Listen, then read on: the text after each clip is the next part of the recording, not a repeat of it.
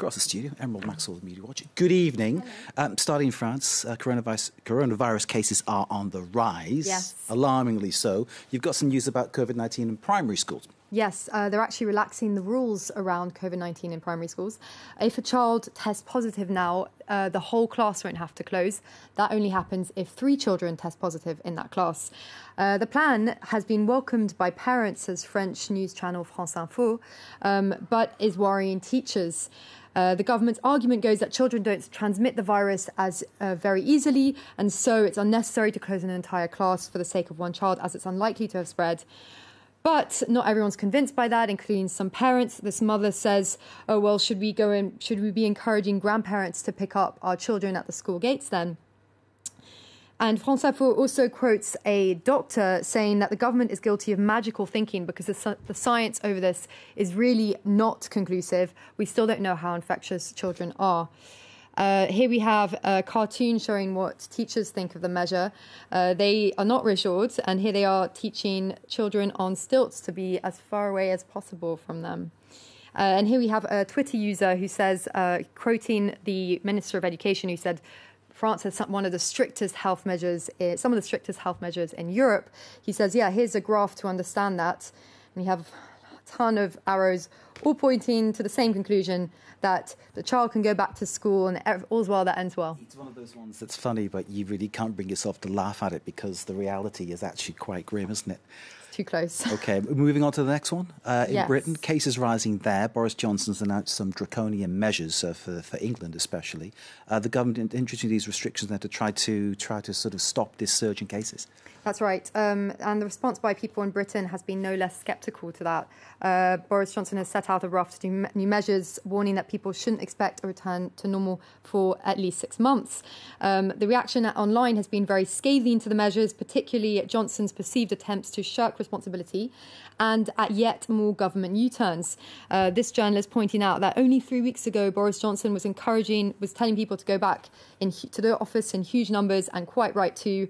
Today, he ordered people to do the reverse. But in particular, there's a lot of, here we go, there's another user saying, did Boris really blame ethnic minorities for COVID worsening? And actually, one of the things that got the most... Did he really do that? Because that's appalling. Well, we'll come back to that. But sure. One thing that has attracted a lot of criticism is the trace and testing system. But Boris Johnson refused to accept responsibility for that. He said it wasn't because of that the COVID rates were so high. And actually, it was down to something else. Let's take a listen now to him in Parliament. I think the continual attacks on local test and trace and what the NHS test and trace have done are undermining and unnecessary. And actually, there is an important difference between our country and many other countries around the world, and that is our country is a freedom-loving country, Mr. Speaker.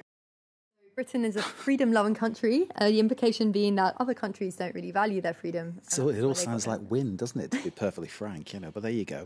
There you go. Another measure he introduced was this measure that pubs will have to close at 10 p.m. on the dot, as if the virus respected curfews. This BBC journalist making the more serious point, though, that will that actually address the worrying trend of the high incidence of COVID amongst ethnic minorities, and especially Asians in Britain. And to conclude, this is a little TikTok video that's been doing the rounds as how Boris has handled the coronavirus, or how a lot of people think he's handled the coronavirus. Indeed. Another one of those things that's, it's funny, but you can't laugh because there's a really serious matter behind it. And I wonder if that chap's okay, poor fella. You've been taking a look, too, online at the UN's General Assembly.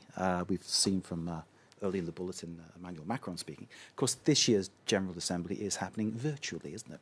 That's right. No one's turning up. They're all sending videos. Yeah, and The Guardian says it could be the worst and the world's worst Zoom meeting.